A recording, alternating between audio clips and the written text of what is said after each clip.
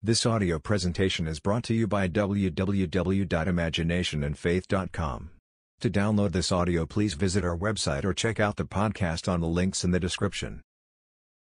He is Dreaming Now Part 2.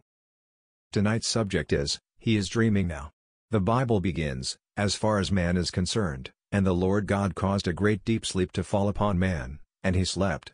And then the Lord God formed woman out of man. And then he told man that he must leave everything and cleave to his wife until they become one body, one spirit, just one. That is the beginning of our story. In Lewis Carroll's book, Alice Through the Looking Glass, all these great writers take the same theme, all the great poets, they do it. And here we find this one little dialogue. "Come and look at him," the brothers cried. And they each took one hand of Alice and led her up to where the king was sleeping. "He is dreaming now," said Tweedledee. "And what do you think he is dreaming about?" Alice said, "No one can guess that." "Why, about you," said Tweedledee, triumphantly. "And if he left off dreaming about you, where do you suppose you would be?" "Where would you be when you are the creation of the king who is dreaming, if he dared to leave off dreaming about you until he completed his purpose? For the Lord God has sworn, as I have planned so shall it be, and as I have purposed so shall it stand. And my will shall not turn back until I have executed and accomplished the intents of my mind. In the latter days you will understand it clearly." What is his purpose? He has made known unto us the mystery of his will, according to his purpose which he set forth in Christ as a plan for the fullness of time. So what is this plan, what is this purpose? His plan minus he is so in love with his creation that exists only for him and not for itself, like an author minus the play and all the characters, they exist only for the author. They have no existence outside of the author. But he so loves his creation, he wants the creation to exist for itself. And there is only one way that it can exist for itself, for now it only is an animated body, the whole vast creation, and he desires that it cease to be the poem existing only for himself, but to exist for itself. And there is only one day and one way that he can do it. He can do it only by dying and becoming his poem. Only as he dies and becomes you, will you live for yourself. "So unless I die," said he, "thou canst not live. But if I die I shall arise again and thou with me." So God dies minus actually dies, and becomes his poem, he becomes you. And now you must dream the dream of death as he dreams it. The poets speak of it as the dream of life. I rather go with Blake and say, "My emanation yet my wife till the sleep of death is over." Shelley calls it the dream of life. He hath awakened from the dream of life. 'Tis we, who lost in stormy visions, keep with phantoms and unprofitable strife. But I will go with Blake. They are all great, but this is the dream of death where everything comes into being. It appears, it waxes, it wanes, and it vanishes. When the dream is over, man, individually, will awake. And when he awakes he is the dreamer that is God the Creator. Now, think of Alice and put yourself in the place of Alice minus Alice Through the Looking Glass, the most fantastic play.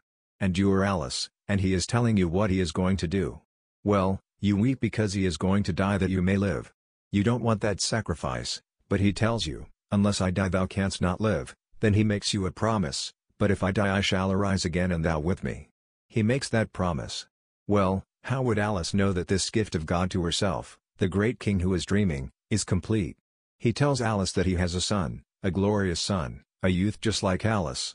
He's not more than a teenager minus 12, 13, very fair, beautiful eyes, and beyond the measure of beauty. That's his son. Then he tells Alice that you are going to have a son. And Alice tells him, "But how can this be, seeing I know not a man? I know no man." Then he tells her, "The Holy Spirit will overshadow you, and the son to be born of you will be called Holy, the Son of God. His name will be David." He tells Alice, "It will be David." And now we'll continue the dream. And so he continues the dream with Alice, sharing with Alice all the horrors of the world. He puts her through all the furnaces, because he has to if she is going to bear his name. "I have tried you in the furnaces of affliction, for my own sake I do it. For how should my name be profaned, my glory I will not give to another." So he takes Alice through all the horrors of the world, and then in the end, instead of thinking of Alice, he thinks from Alice. "I can think of you forever, and you are but shadows within my mind, flat surfaces depicting that which I would like you to be. But you are not that which I would like you to be until I die and live in you and turn you into a reality." How different the cubic reality is from the dimension, that is, the flat surface that depicts it. So Alice is simply within the imagination of the divine imagination, only a flat surface, moving because he observes her. He animates her by being aware of her. But he so loves her, he will not let her go. He leaves everything and cleaves to Alice until he enters Alice and dwells within her and thinks from Alice, instead of thinking of Alice. And then one day he awakes within Alice and Alice discovers she is the king that was dreaming. And then he brings confirmation of his gift and his promise to her. One day there is an explosion within Alice, and Alice sees standing before her this youth that he described, which was a boy minus a handsome boy with beautiful eyes, ruddy, and fair of skin, and he stands before Alice and calls Alice, "My father." And Alice doesn't feel strange about it, although she's Alice, a girl, she doesn't feel strange that she is the parent of this wonderful son, who is the king's son. And the king had told her in the beginning, "That's how I will prove to you that I will die and rise in you. I will give you myself, and the only way I could ever give you myself is to give you my most precious possession, and my most priceless possession is my son David. One day, when I take you through all the trials of the world and prepare you to receive me, prepare you to receive my glory, for I cannot give it to another, I have to bring you into a state where I can give you myself." And so one day he gives Alice himself, and then the son appears and calls Alice, "My father." And then minus and only then minus does Alice know that she is the king who was dreaming, and he was dreaming of Alice. And had he broken that spell before he completed his purpose, there would be no more Alice. It would have vanished as though it never were. But he swore in the beginning, and the Lord God swore that he would not break it until he had completed his purpose. So the will of the Lord will not turn back until he has executed and accomplished the intents of his mind. In the latter days you will understand it perfectly. For as I have sworn, so shall it be. And as I have purposed, so shall it stand. I am only quoting scripture. If you have a good concordance, you will find every quote that I've made tonight is from scripture. Those who do not have it minus my last is from Isaiah, the 14th chapter, "As I have sworn so shall it be, as I have purposed, so shall it stand. My will shall not turn back until I have executed and accomplished the intents of my mind. In the latter days you will understand it perfectly." That is from Jeremiah the 23rd chapter. All these are simply quotations. We are told, "Search the scriptures, for in them you think you have eternal life." Well, search the poets, too, for they are men of vision and they have made every effort to tell in their own wonderful way. For, as Tennyson said, "Truth embodied in a tale shall enter in at lowly doors." So you take your vision and make every effort, based upon your talent, to put it into the form of a story that man, accepting the story, will find it moving story, into his own being, it becomes a man. So hear the story of the king who is dreaming, and he is dreaming the most glorious play in the world, yet it's a horrible play. Listen to the radio tonight or the TV tonight or tomorrow morning's paper, and see the horrors all over the world. Brother against brother minus the whole thing is in conflict, and yet it is serving a divine purpose. Don't you lose the vision, don't get lost in the play. You remain faithful to the promise, "Unless I die thou canst not live, but if I die I shall arise again and thou with me." Wouldst thou not one that would never die for thee or ever die for one who had not died for thee? And if God dieth not for man and giveth not himself eternally for man, man could not exist. So God died. And God's death is simply to cease thinking of you and to think from you, to occupy you minus just as you occupy a house and think from it, if it is your home. So within you now God dwells. He died for you. His name is I Am. That's his name forever and forever. He has no other name, just I Am. He is your Redeemer, turning you from a moving animated body into a life-giving spirit. One day back in '54 I heard these words. Now, you will find it difficult to grasp it, but they have stayed with me since the vision. The vision was audio. And here a voice is speaking, "You do not move in waking any more than you move on your bed and sleep. It is all a movement of mind. The intensity is determined by the strength of the vortex you create. It is just like a whirlwind with a center of perfect stillness. You only believe that you move when you wake, as you think you move in sleep. Where is God moving, save in imagination? Where on earth is he moving where he is? He's all places, there is no place where God is not. So where is he moving? It's only a movement in mind. And the whole vast world moves because God moves within himself. We are but animated bodies, and he doesn't want the poem to exist only for him, he wants the poem to exist for itself. So here he dwells now in man, and man thinks he is moving. I came here tonight in my friend's car. I trust we'll go back tonight, and I will think, well, I moved. I moved from my home to here, I moved from here to my home, and yet the voice that never has deceived me tells me I do not move in waking any more than I move on my bed in sleep. It's all a movement of mind. Then he tells me it's like a whirlwind with a center of perfect stillness, and the intensity is determined by the vortex that I create, That I only believe that I move when I wake, as I think I move when I sleep. Well, I know I do not move during the night, save just move from one side to the other in bed.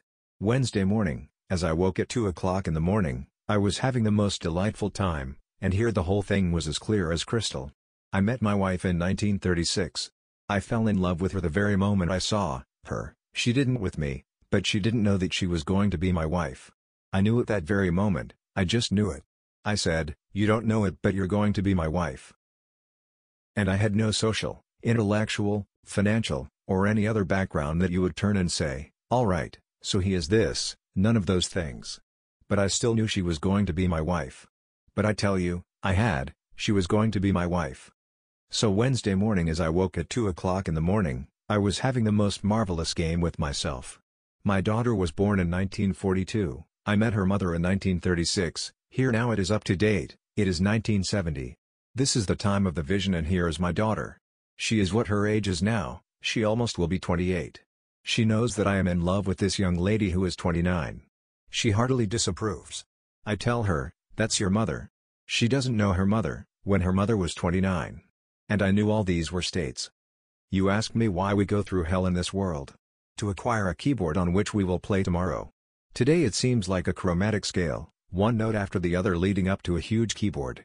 Tomorrow you will take two events widely separated in time and slide them together, and they will sound differently from the individual note when you encountered it, the individual experience.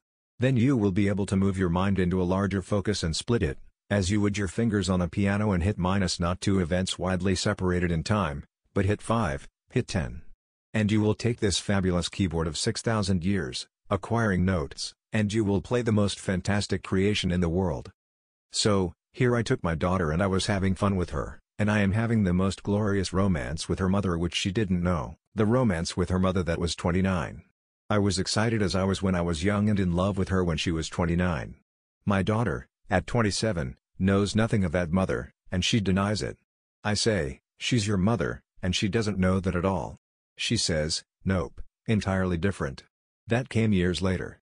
And then I took the ships, I went to sea, and did all these things that I took my wife so often across the Caribbean on ships. We have flown several times, but many a time we took the ships. And all these things minus and I'm playing them all together, having the most fantastic thing, knowing that each one was a state in itself and not related to anything unless I chose to relate it. I could take all these states, and I played the most creative part. I was creating the most wonderful drama using only the experiences from the day I met my wife in 1936 up to the present moment.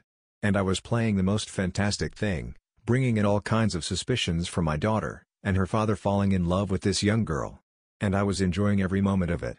She didn't know it, she was only a state in my world.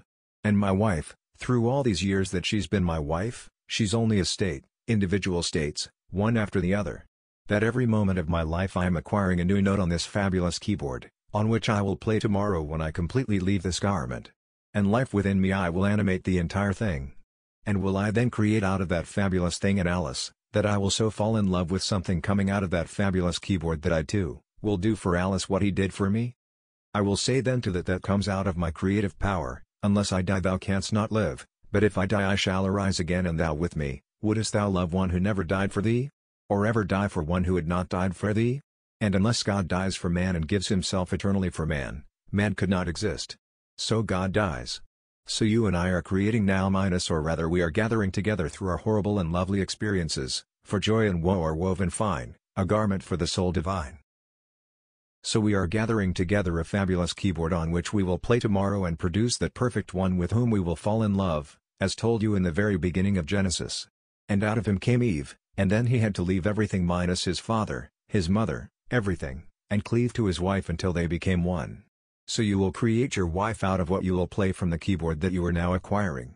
And you will bring forth your Eve, too, and you will so fall in love with that you do not wish her to exist only for you within that poem. You want her to exist for herself, and there is no way you can make her exist for herself unless you give yourself to her. So you die. You give up everything that you are minus your creative power and your wisdom minus and take the weakness and the limitations of the one that you brought forth out of your own being, my emanation yet my wife till the sleep of death is past. Then you will understand what all these poets have been trying over and over again to tell us. Take the one of Emily Bronte. You've seen the picture and maybe you've read the book, Wuthering Heights. The first time I saw Olivier was in that picture. There's a character in it called Kathy. I have dreamed in my life, says Kathy, dreams that have stayed with me ever after and changed my ideas. They have gone through and through me like wine through water and altered the color of my mind. These are the very words of Emily Bronte. She wrote it. There was no Kathy, save in her imagination minus it was all in Emily Bronte. I can say with Bronte, the same thing happened to me.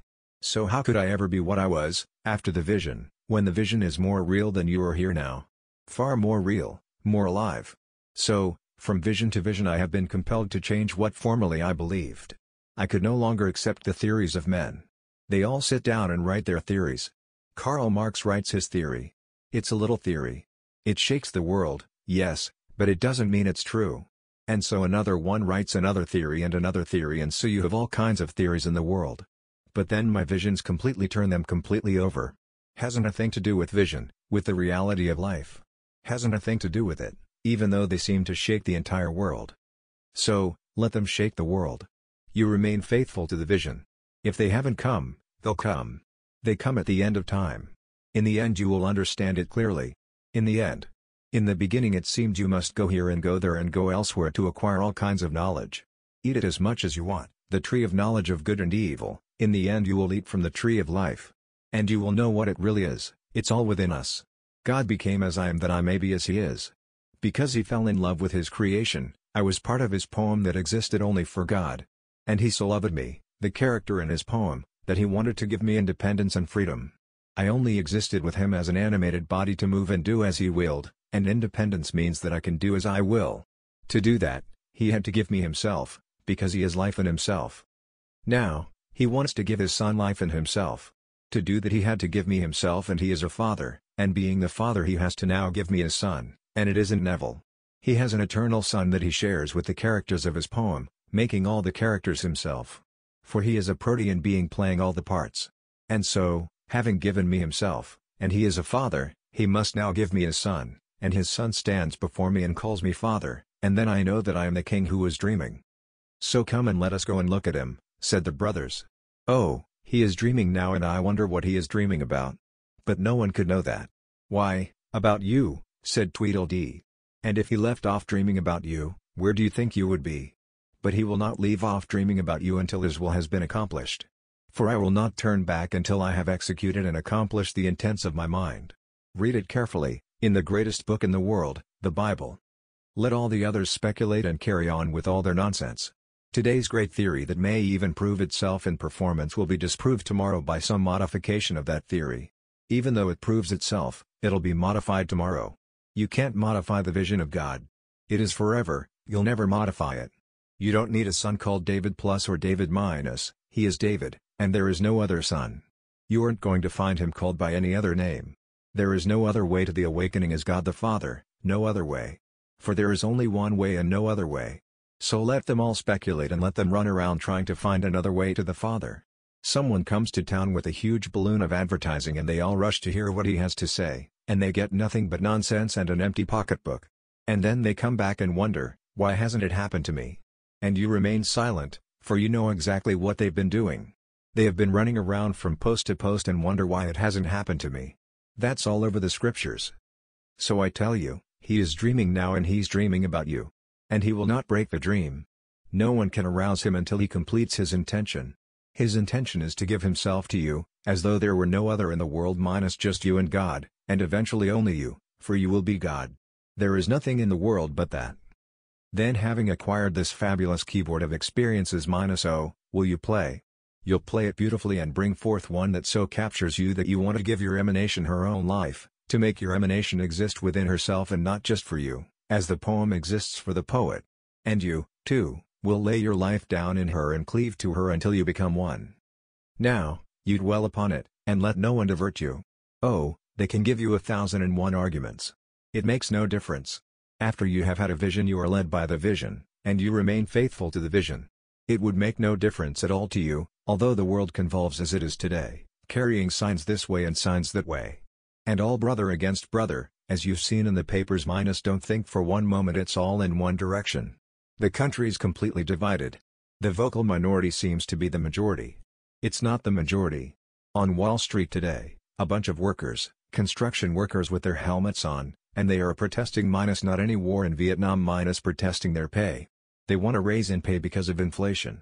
And then groups of these war protesters came by on Wall Street, and these fellows with their helmets minus these strong, strapping men minus became so incensed they jumped upon these fellows and beat them unmercifully, then unfurled the American flag minus 8 or 10 flags, and with signs saying, "Impeach the mayor, Lindsay," minus and walked with their American flags towards City Hall.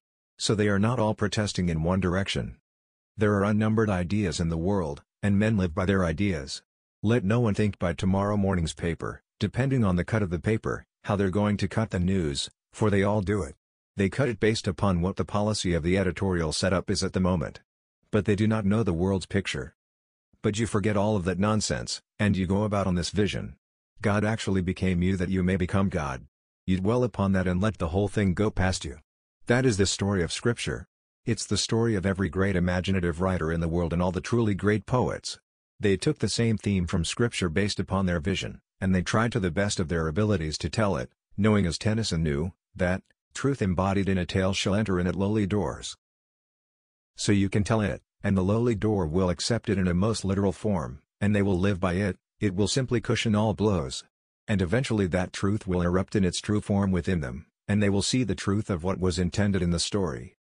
So you are the Alice of Alice through the looking glass, and you were taken to see the king, and he was sound asleep dreaming, and you thought that no one knew what he was dreaming about. But one of the angels did. He's called Tweedledee minus a nut. Tweedledee and Tweedledum and the Mad Hatter minus they're all nuts. Well, those in the angelic world would appear nuts to the rational mind in this world. For the rational mind is going to live longer, and the only one who gets richer by the advice given by one who's talking about living longer, is the one who talks about it. So you buy something because of highly publicized TV promotions. Someone highly publicized a little minus what is called liquid plumber. And so I had some moment in my bathroom where the sink was all stopped up, so I got the liquid plumber. Poured it in abundance. It said it's heavier than water, and it would go all the way down and just eat up everything that is organic and will not hurt anything that is not organic, so I poured it in. Water still remained, it didn't go down. Called the plumber the next day. He couldn't come that day but he would come the next day. So it was 48 hours. So when he came the entire sink was eaten away by the liquid plumber. So I asked him, "Does this thing work?" He said, "It does for two people, the one who manufactures it, and the one who sells it." Laughter from the audience. They are the only ones who profit by the liquid plumber. And so you turned on the TV and you saw it and you bought it. It is still on TV and I am sinning, because to sin by silence, when I should protest, makes cowards of us all. But I haven't protested to the station that advertises this nonsense and I haven't protested to the place where I got it or to anyone who manufactures it, so I am the silent sinner. Multiply me because of my embarrassment. Here is a sink completely eaten up by liquid plumber. So that is the world in which we live. And so that same thing goes for selling any other product. And that product could be how to get rich. A man, a friend of mine, died 2 years ago. I went to his funeral. He left behind an unsold volume, but he sold many of them, How to Live Forever. That was the title of his book. Well, he knew that it couldn't catch up with him, because whenever he died, no one could question him. Perfectly all right. Another one tells you how to become a millionaire overnight and so he will sell it to the gullible. So he makes his little money and he still leaves the book. And he goes from one little place to another, selling his little nonsense. That's the world over. You go back to the book of books that will not change minus it's the Bible. It's not history, it's not secular history. This is revelation from beginning to end. Hasn't a thing to do with secular history. All these characters are eternal states of consciousness, and you will meet them. And when you enter into that state, they become animated because of your entrance. You are the animating power of everything in the world. Now you are acquiring a keyboard. And you think of that chromatic scale, and suppose you could only play it in one direction, and would not miss one measure? It's all you can do. And then one day you discover you don't have to go on this way forever minus you can jump. Or you can go back in time, and your fingers can split and you can hit two notes together. Sounds like the devil but you learn to still hit another one that sounds harmonious. And one day you become so proficient that you hit a note and though it's a discord, you learn how to resolve it. You can produce it and bring it into a dissonance. And you become the most expert on this keyboard.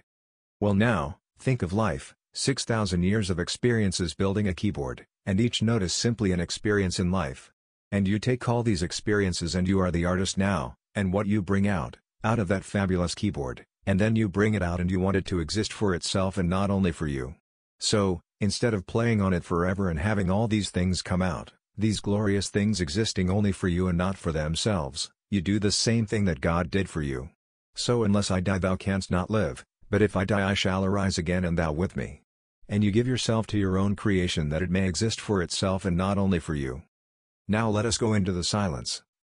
Are there any questions please? Q. After one is awakened and he has left the garment on earth and he returns home, what is he doing? What does he do? A. What does he do? He creates, my dear, and contemplates this world of death. As Blake said it so beautifully, those in great eternity who contemplate on death said this, what seems to be is to those to whom it seems to be and is productive of the most dreadful consequence to those to whom it seems to be, even of torments, despair and eternal death, but divine mercy steps beyond and redeems man in the body of Jesus. They are part of the brotherhood, the redeemed body, and contemplate this world, letting it be to those who want it to be. Tonight, a man who has $1 billion minus he can't think for one moment, he wouldn't for one moment think of death. He doesn't want to die, he wants to live here forever. Though the body gets older and weaker, he wants to live here forever with his $1 billion. He knows he has to leave it behind him, and he's breaking his brains not to, and wondering how to protect it in the right channel. And he builds himself portraits of himself, always glamorous portraits. Compare the original to the portrait minus you'd faint if you thought these two are the same. But he has to have that for posterity. He builds himself, like Stalin. Stalin had thousands and thousands, and Hitler had thousands and thousands of statues of themselves. They renamed the rivers, they renamed the cities. Stalingrad minus now it's Volgograd. He wasn't yet cold when they renamed it for him. And all the rivers are renamed, and the fellows put the little things around their heads and broke the statues and smashed them. He never thought that would ever happen. A little fellow here in Santo Domingo, he did the same thing, too. Trujillo minus that little tiny island minus statues all over to Trujillo. He only stole about $1 billion out of the small island, and built up his own little reputation. So they all do it, they all do it. And people are still carried away with these stupid little leaders, and pick themselves up and like sheep they will follow anything. You know, if you took a sheep as the leader, at sea, and took the leader and threw the leader overboard, all the sheep would follow and jump overboard. That's a fact, that is a fact. Take the leader of the sheep, the belled one, throw him overboard, all the sheep will run and jump overboard. That's what man does. They're just like sheep. But they don't know it. Stop being the sheep and stop following just because it's a popular thing to do, and begin to simply dwell upon the eternal story and hope it will take place in you. Any other questions please? Q. You use that keyboard analogy. Is that what we're doing while we're here? A. Why certainly my dear, every moment in time is a note.